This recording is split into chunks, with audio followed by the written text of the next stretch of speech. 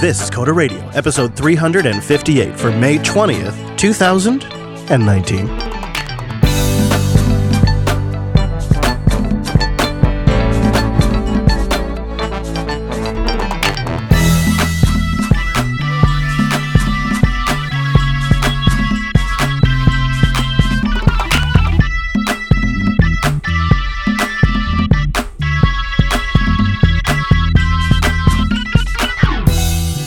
Hi everyone and welcome to Coda Radio, Jupiter Broadcasting's weekly talk show, taking a pragmatic look at the art and the business of software development and its related technologies. I'm filling in for Mr. Wes Payne this week, who's off in Barcelona, Spain. It's a Coder classic, because joining me, as always, is our host, battling the Gators in Florida. It's Mr. Dominic. Hello, Mike. Hello, Chris. Hello. It feels good, right? It's back. It's like my ex-husband came back to me. This is beautiful. I love it. I just had to send him to Spain, Then finally it could be you and me again. Just the two of us. That's an expensive way to do that. Hey, I'm a VP now. Listen, that's right. You got that corporate job. Actually, this is funny. Elle put it all together. I don't even think Linux Academy is paying for it. I think because Elle is such a contributor to the community that they're like, please come. I think I might be wrong, but I'm pretty sure it was all expenses paid trip. Although they do have to volunteer and do work. I don't know if we told him that yet, but he'll figure that out pretty quick. Surprise. Yeah, no, it's good to be with you. It's good to be with you, especially on an episode where we've got a good mix of hoopla, a good mix of feedback. The only thing we're missing is a classic pick or something. Yeah. Maybe we can randomly come up with something. Like the Mac Pro we could talk about? Sure, yeah, I'm good with that. Oh, that's not a pick. That's a dream. All right. So I was just going to go through some of the feedback and see what you guys have wrecked while I've been gone. Because the universe hates me, my Markdown preview tool took a dump right as we started the show today. You ever had one of those? Happens all the time. I'll tell you what. I tell you what. So anyways, we're just narrowly avoiding the whole WWDC thing. Now, I think you and Wes are going to have to cover that next week, right? Is it it's the week after? It's very soon. It's June the 3rd? The only reason why I say we're narrowly avoiding it, it's not that I mind the show talking about it. It's just that if I came on the show during the WWDC week... You'd buy 5 HomePods. No, I'm going to be too busy buying the HomePods to be on the show. No, everybody would assume we're talking about it because I'm on the show. Not because it's WWDC week, but just because I'm on the show. Well, let me explain something. Okay. If there is a Mac Pro launched, we're going to have to rename the show. Why? What's that? You think you're going to get one? I have wanted one since I was a wee lad. Although I probably can't afford one given what they charge for the iMac Pro. It starts at $5,000, maybe $6,000. Oh, I think 5 is generous. I'm thinking 8. Really? Yeah, I think it's kidding aside, I think it's a $10K plus purchase for most people, which sounds insane to me, but yeah, you know how Apple is. They're going to make it, this is our Tesla, right? Mm-hmm. Yeah, you wanted this, fine. Pay for it. That's what it's going to be. Here's what we did. We took a Dell case, we laminated it a few times, and we multiplied the price by 20 and ran macOS on it. All right, so let's get into some feedback from last week's episode, 3OS's 1 GPU. Tom wrote in, and he says, Google has contributed a ton to Linux in the open source, but at this point, it's no comparison to what Microsoft is now doing. They've got a lot of developer mindshare as a result of that, but Microsoft has spent a lot more on acquisitions and developer relations, and has simply made some great moves since Nadella took over. You have VS Code, GitHub, and TypeScript, which are all crushing it now. And it sure looks like 2019 will be the year that Microsoft took over the software development scene. He says, by the way, your analysis has been right all along. All roads do lead to Azure. Google was busy trying to pivot to the enterprise with Google Cloud. Microsoft came along and snatched up the hard-won dev mindshare right underneath them. Google blew it by not buying GitHub, and I admire how Google tends to prefer to spend on engineers, but in this case, Microsoft outflanked them. He's right, only in that at all of the major events in the last couple of weeks, I have seen people talking about a lot of Microsoft's tools. Satya Nadella was up on stage at Red Hat. VS Code was on the slides at Red Hat. It's huge right now what they're doing with GitHub. and the private repositories that they've just announced, or public repositories as well. It's I don't know, man. It's like Microsoft has realized that they can be the development platform for the web, and Google is still trying to get their infrastructure to be a legitimate product. Like, they're going through a renaming process right now. Yeah. They are actively trying to solicit businesses. I've gotten a couple of notes from listeners that have gotten offers from Google to come in and write them a check to move off of AWS. Like, they're really scrambling right now. Someone told me something like that. I sort of didn't believe it. I've got 3 different stories. Really? That I can't directly share on air. One that I have very, very, very familiar knowledge with, and 2 others that I got very good descriptions of what the offers were. Yeah, I mean, there's so much there just with the AWS stuff and Google. Like, if you've ever used Google App Engine and you've also used AWS or DigitalOcean and Docker, Google, it's just not a pleasant environment to work in. It's not that it's bad, it works, right? I mean, I'm not trying to, but yeah, they're somewhat behind. I mean, I would say from a DevOps perspective, my preferred solution is just Dio and Doku, my way to glory. But if I have to use one of the big clouds, AWS is, although honestly, Azure, because yay, click to deploy, and I'm lazy. I feel like what Google Cloud had going for it was, we can be sort of the neutral cloud provider. We'll work with Kubernetes early on before anybody else would. That was their big, I shouldn't say they're big, but that was one of their big value adds, is that they were more vendor neutral. They would work with multiple different vendors and clouds. Yeah. And it turns out that wasn't that hard for the other vendors to implement. It didn't take them that long to figure out a way to provide Kubernetes services and things like that. And that's on my mind right now just because our crew's at KubeCon, like Wes. But that sort of changed the game. And I think it removed some of the value proposition of Google Cloud. Not all of it. In fact, there was a TechSnap episode we did towards the beginning of the year, I believe, with a training architect from Linux Academy, Matt Ulason, who is brilliant and really knows the Google Cloud platform and was able to clearly articulate reasons why it is a good product. And so that is, fair enough to them. They've built something there, but it seems a little too late. And I think that's really Tom's point in the feedback. What do you think about this? Emaxromancer wrote in, hadn't really crossed my mind. And let's just chew on this for a second. He says, isn't, in theory, the Windows subsystem for Linux version 1 more interesting from a technological point of view, sort of more like how Wine, but it was in the opposite direction? Whereas WSL2 is more like a tiny VM that's just running a Linux kernel in Hyper-V. So it's not as like they were trying to do something technically really interesting with WSL1. It didn't quite get there. But in a way, isn't it actually a more interesting technological experiment when you're doing that translation instead of just doing a big old VM? I mean, interesting in terms of, was it more interesting to read the Microsoft research papers? Sure.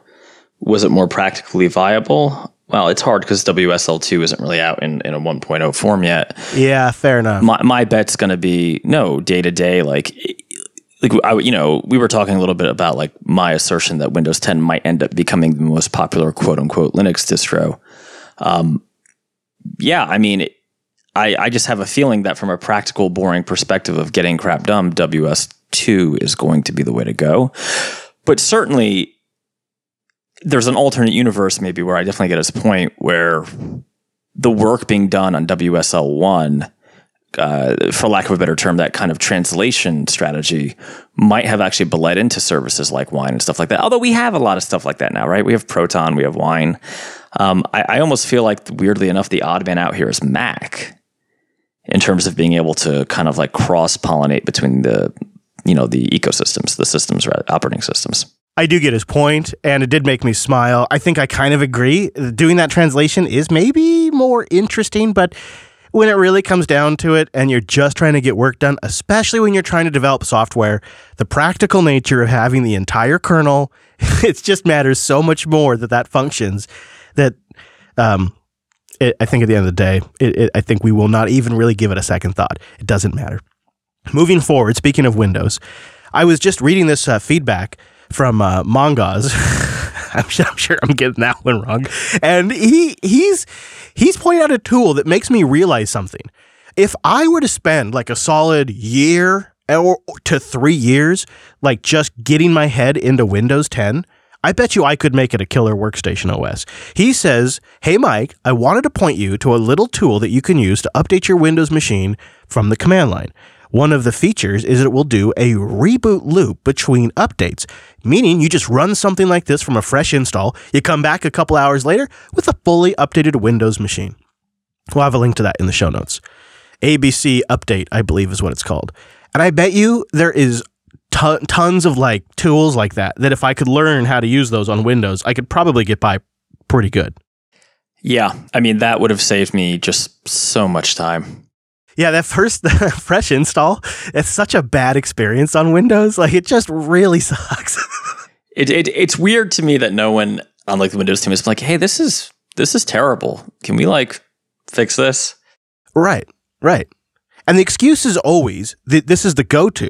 The go-to excuse is, well, most Windows consumers never experience that Windows. They experience a Windows that they have pre-purchased on a PC. Yeah, you know what? Those images are always like 6 to 9 to a year out of date, right? 6 to 9 months, maybe if you're lucky. That they still have months worth of updates, firmware updates, and driver updates, and all the individual applications with their individual install wizards and their individual update wizards are all going to run. It's no good. But I like that feedback. That was really good feedback. That was all from the subreddit this week. I was going to do a deep dive into the email inbox, but there were so many great comments in the subreddit, I stopped there, and I left the email for you guys next week. I didn't rob Peter to pay Paul this week. Coderradio.reddit.com if you want to jump in on that, or if you would like to send an email, it's coder.show/contact. Well, it's kind of a lull this week, because last week was Red Hat Summit, and it was the Python conference, and it was Build, and Google I.O. and a few others. This week, it's like, there's some hoopla, but it's not like going to change your world hoopla. But that gives us an opportunity to kind of chat about a few things that are more retrospective and introspective. And there's a post that was it you that sniffed it up? You or Wes sniffed this up, and we've been chatting about it in our Slack. This looking back at an app that somebody wrote like 6 years later where they took a really hardline stance about something. And then, 6 years later, had some reflection and realized not everything is as black and white. We'll link to the whole thing in the show notes. But 6 years ago, he writes, I wrote one of my most popular blog posts on logic in a Rails app, in which I debate some of the critiques about extracting code from the controller. But to summarize, his argument was that Rails is just a UI layer, and business logic should be put in domain objects instead of keeping them somewhere in the model, view, or the controller. He says, to give you some context, he writes, it was a time when I was starting to grow as a Rails or Ruby developer. I was reading a lot of blog posts on the topics, and I started to have very strong feelings as to how Rails code should be written. Fast forward 6 years. Hey, I'm back, man. I'm bringing everything. It's all the classics. And he says, a lot of things have happened in my career as a software developer. My experience has gotten more rich. I've launched more projects. My day-to-day work has changed. I've climbed the company ladder. And, frankly, he's gotten more emotionally mature, which thankfully has prevented him from writing a few more controversial blog posts. So what do I think about the post now, he writes? Well, it's really about the trade-offs and the personal preferences. If you found a way to keep all the logic in the controller while your team iterates fast and does not make silly mistakes, code is easily digestible, new features can be added without pain, then good for you. It doesn't really matter what any other person says. He writes that, and I wonder, this is really what I'd like to get your thoughts on too. It's very hard to maintain a productive discussion on the internet about the right approach for building software, because that may be very similar to just discussing religion for some people. There's so much, he says, there's so much hidden context that you might as well just respect the other's decision and focus on their personal insight instead. Oh my gosh, that's beautiful. That is my philosophy right there in words I've never been able to put it. And I'm curious what you think about that. I think that's pretty fair. His original argument from 6 years ago isn't kind of that compelling to me either way, because I just sort of don't think it matters. It's weird though, right? Like I myself have been going through this kind of Zenification process. You sort of have to at some point just because like you're going to end up dealing with a lot of systems and a lot of integrations. Now, I'm not always perfect in this. Right. It's a journey. Right. It's a journey where you have to accept things that are maybe like violating what you consider to be principles of good engineering or whatever. But yeah, I mean, I think it's interesting that this is a Rails developer. His name is Andre Lisnik. Rails was known for being quite, shall we say, strict when it was originally launched way back in the, the bad old days of, 2006, 2008. Oh, yeah. Now Rails is legacy and people are basically doing whatever the hell they want, right? Having said that, I'm not sure I'm ready to shave my head and join the Hare Krishnas quite yet. I mean, there definitely are things that are just bad, right? Like there is such a thing as wrong. Not everything is relative. I pass it to Chris. All right. I think I don't really think I think we don't need to dwell on it. I think you're probably right. And it sort of tracks my evangelism for Linux. When I was younger, I built a career around convincing people to switch to Linux. Sure. Both, as a contractor and as a podcaster. And it was everything should be on Linux. Everybody, everything, all Linux. As I got older, my mind shift has changed to Linux is a great solution for me. But everybody has a reason to use the tools that they need to use. And I don't understand all of the context of it. And I think in part it has been, I've been doing something that on the surface seems simple and people think they understand what's involved with making something. And then when you actually learn what's involved, you understand there's so many, there's like what the words he uses here are perfect. There's so much hidden context. There's so much hidden context that I cannot appreciate or understand that I just need to trust in their personal insights. If I find someone to be intellectual and seems to have their crap together, then I just tend to trust their insights and don't get judgy about the tools or the platforms they're using. And I think that's a similar transition the author went through here. And essentially. Yeah, and I think there's also there's the extremes here, right? There's full-on Buddhist Zen, and then there's what is, in my opinion, far more common, like Reddit rage, right? Yeah. How much do you want to bet those people either skew young or they have something else going on? If they're, I bet there's not a lot of people raging on Reddit above 40 that don't have a complex set of circumstances. Speaking of complex circumstances. I know, right? And this is something we didn't get a chance to talk about a lot last week. The Python Language Summit, like I just alluded to earlier, was going on. And true to form, we have pulled out what some consider the most quote-unquote controversial talk. It was by Amber Brown from the Twisted Project. And she shared some of her criticisms about the Python standard library. I thought maybe for some context, if you're not familiar, the Twisted Project, just a really short version, it's an event-based framework for internet applications. So, HTTP events, SSH events, IMAP events, DNS events. Something happens, it triggers something. Yeah, it's a networking library. It's a very fancy networking library. Yeah, it's great. And boy, she had some things to say, and I just thought I'd read just you a couple of highlights. We won't have to read it all, but she says Python claims to ship with batteries included, but according to Brown, without external packages, it's really only marginally useful. For example, Async.io requires external libraries to connect to a database to speak HTTP. The SSL module requires monkey patches to connect to non-ASCII domain names, etc. Actually, she lists 4 different examples. Other standard library modules are simply inferior to alternatives on PyPy. The HTTP doc client documentation advises readers to use requests, and the datetime module is confusing and it compared itself to competitors such as Arrow and Default Till and Moment. But there's also just poor quality, lagging features and obsolete code. She says the batteries are leaking. She thinks some of the bugs in the standard library will never be fixed. The batteries are leaking. Yeah.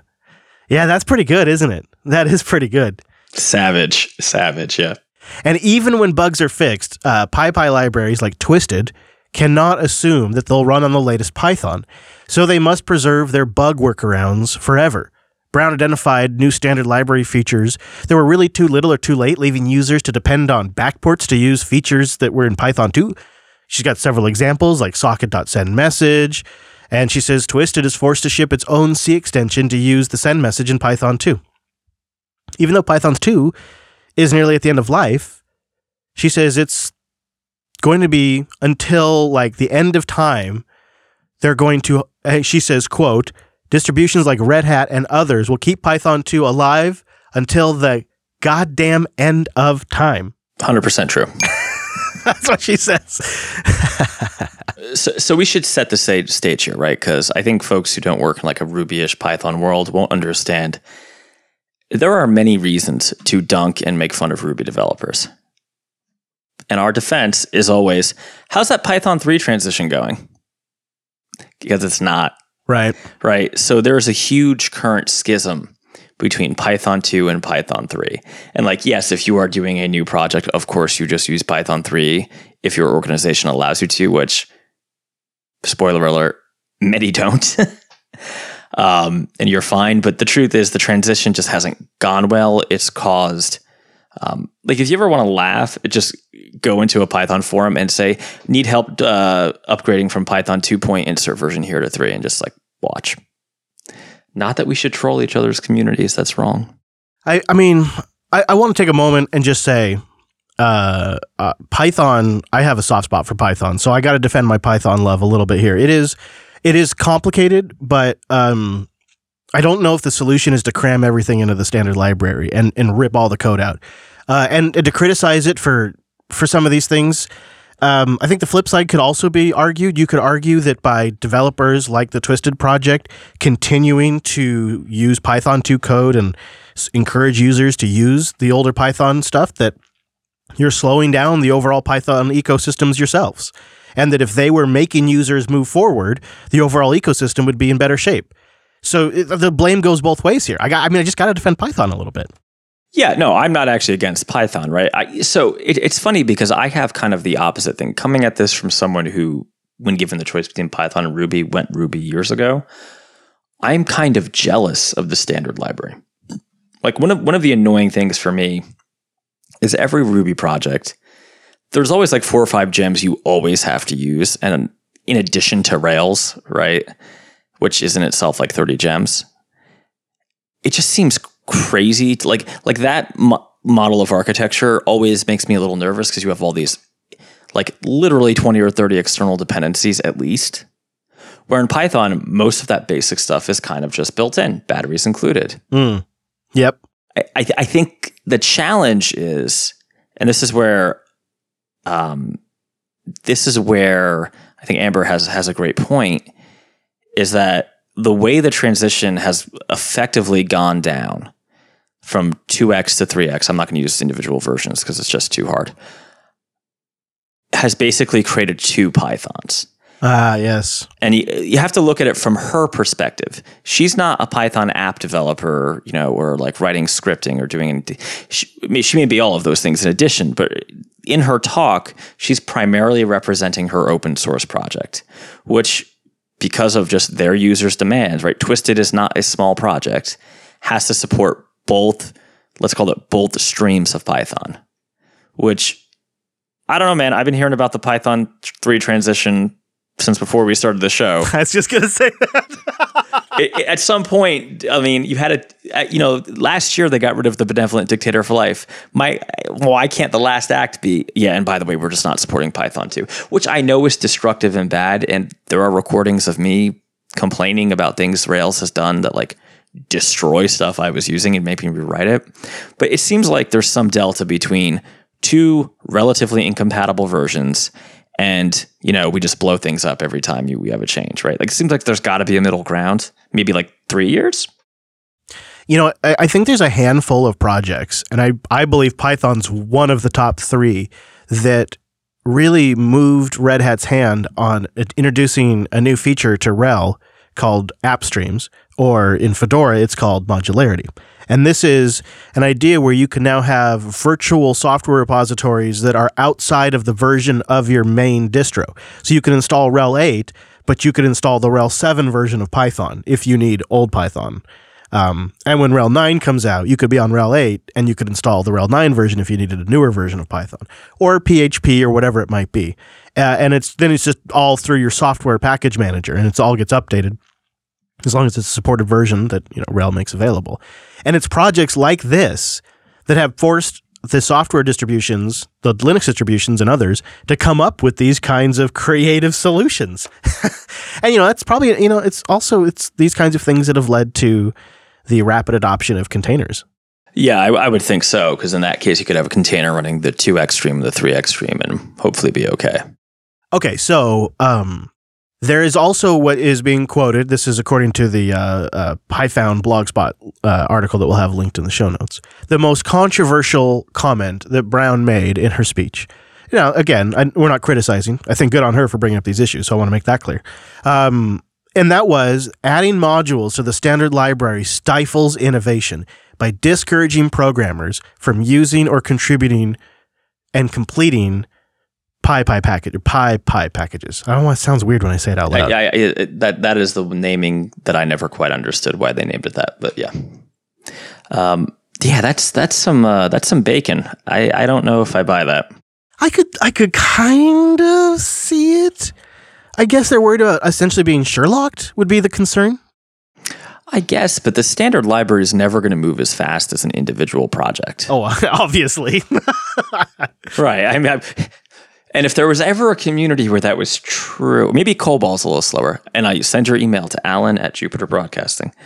I don't know. I did at one point author and support an HTTP library in Objective-C long ago. And NSHTTP did exist, right? But yeah, you could do like a GET request in one line. And at the time that was, new for iOS with my library. Why wouldn't that be true in other languages?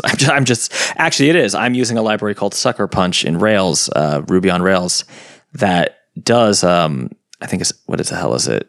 Delayed jobs, but it does them as it's just an abstraction, right? It does them as simple, it spins up the workers, all that fun stuff for you. It's just a nicer interface. I do wonder if it's more of a cultural thing in the community that Python developers are just used to turning to the standard library first. Maybe it's because, it's a lot of that, you always know it's available kind of situation. I think, can I zoom out here for a second? Zoom out. While you were talking and you were touching on a couple of these things, like my community guy hat slipped on, and I started thinking what's obvious when you read through the event, and it happens a couple of different times in a couple of different ways. The core team and some of the major developers on some of these projects are essentially they're talking past each other, and they have different sets of core concerns. In fact, in her talk, Brown even kind of pointed out a little bit. She said that few Python core developers are also major library maintainers. So essentially, to the core Python developers, the library author complaints are devalued or ignored because it doesn't affect them. It's nothing that they're working on. It can't be their problem. She said there's that issue there. And so looking at this, I think to me it's clear that people are talking past each other. And then I also take Brown's point here that if nobody has any skin in that particular game, they may not take it as seriously as they take their part of the job. And so you have an empathy problem as well. Yeah, and also, I keep making analogies to Ruby. One thing Ruby does not currently have that Python does is Python's being asked to do a lot of stuff, right? A lot of different domains with different, I'll use the word stakeholders, and different types of developers, where, let's be honest, if you're writing Ruby, you're writing Rails, right? So, for instance, maybe the data scientist group who uses Python, maybe the ML people all have different concerns compared to, let's say, your Flask developer or your Django developer. And there's this weird Ubuntu guys writing desktops app in Python too, but meh. I don't know. Are they still around anymore? GTK, is that a thing? No. I thought everybody's using Vala now. I thought that. You've been drinking Cassidy's Elementary OS Kool-Aid, I see. Yeah, sometimes. I tell you what, sometimes. It's just so pretty. Before we go, I wouldn't mind, since I haven't talked to you in a while, I wouldn't mind getting an update on your Linux setup right now. You running Linux, and is it Elementary? Is it Ubuntu? Is it Pop?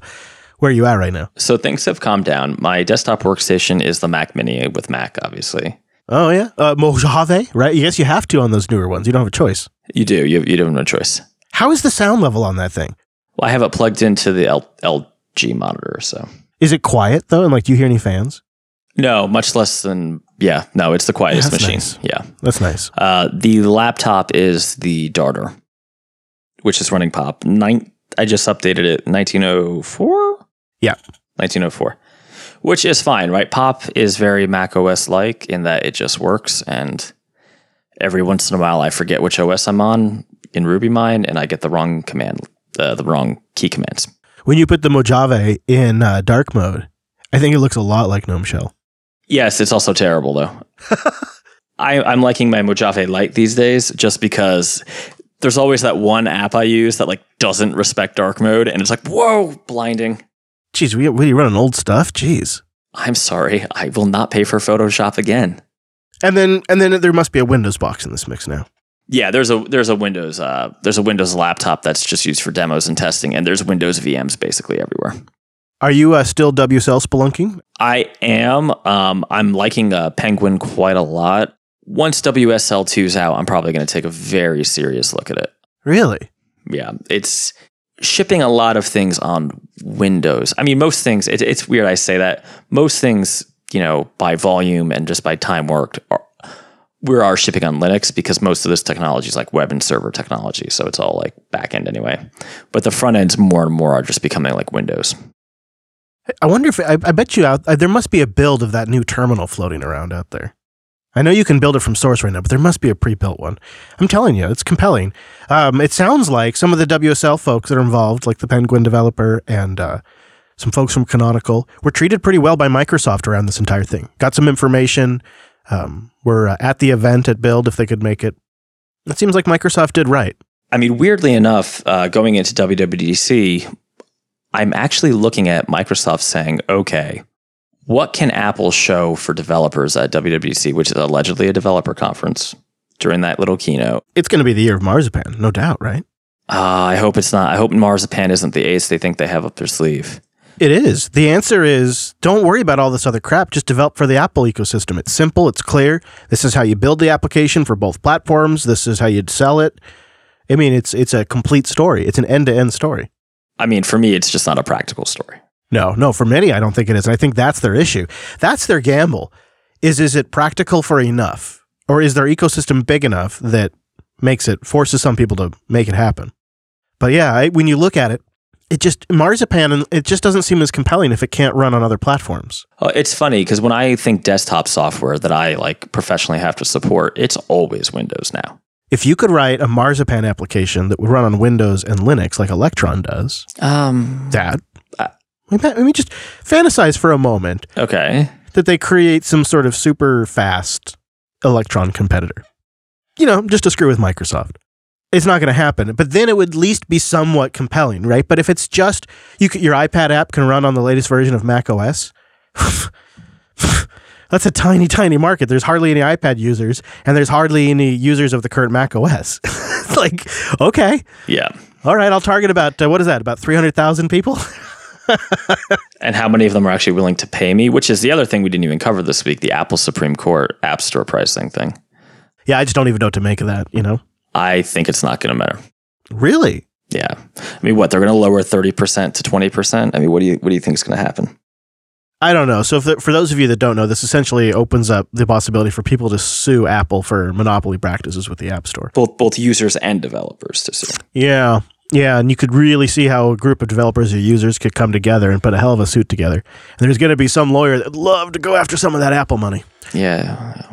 But I mean, I've heard everything from Apple doesn't have an issue here to Apple will have to enable sideloading of applications. Like they'll have to do Gatekeeper for iOS.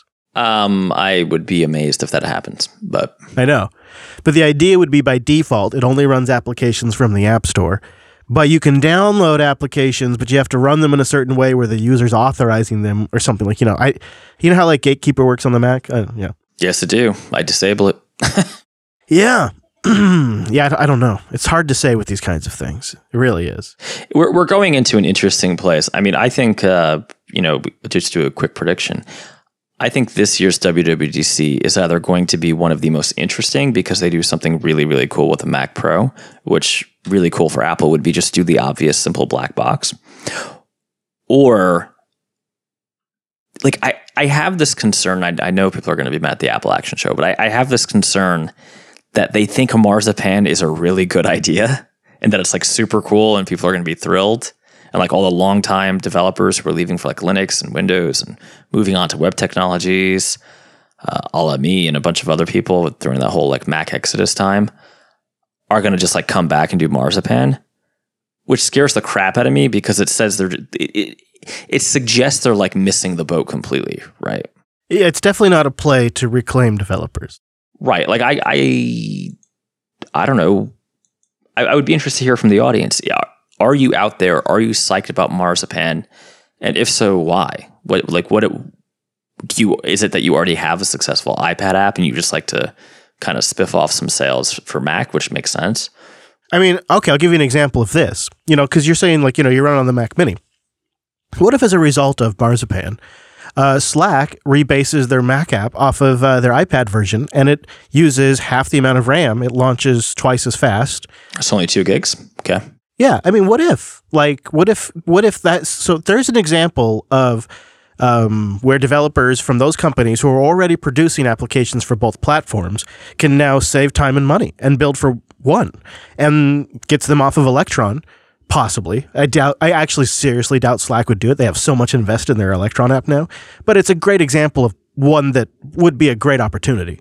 I mean, I almost feel like Slack is the perfect case to do it, right? Because their Mac app is widely used and like notoriously crappy compared to native Mac apps. But that's such a limited use case, right? So you already have to be big enough on Apple's platforms, including Mac OS, which is like just a very small platform, for that to be worth it, right? What if you have a new project you're starting, Chris? Are you really starting in marzipan? No, I don't. Given like Xamarin exists, Electron exists, Flutter exists. It's more about you're going to make an iOS app, and now you can also make some Mac sales. I think that's what it might be. Oh, yeah, it's going to be shovelware central too, right? Like, yeah. Yeah, basically. I'm thinking about it from like games too, where the UI doesn't have to be very Mac-like. Like those Alto's Odyssey type games. Yeah, I could see that. Like that seems like that would just be a no-brainer for those shops. It's going to be a lot of crap, man. It's going to be a lot of crap. It's going to be rough. The Mac is going to such an interesting place right now with marzipan and ARM on the horizon and Apple's focus on iOS and the Mac Pro lingering. Like it's interesting times for them right now. And I feel like it's funny because, just as a quick aside, like my Linux world is more rock solid than it's ever been. Like the ThinkPad is still really, really, really working for me. And I've been stupid happy with XFCE. It's just a very simple desktop environment. I just really need my apps. I don't need anything more. It's stupid quick. The thing wakes up faster than a MacBook. This ThinkPad with all open source graphics drivers and XFCE, like it's legitimately, before the screen's even like halfway up, it's awake and ready to go. It's really great. And so I'm looking back, from a very detached perspective now, because none of my gear is dependent anymore on what they do. Where when we were doing the show just a couple of years ago, there were some pieces in the production pipeline that were Mac machines and very critical. I just, I don't know. It gives me a very different perspective now.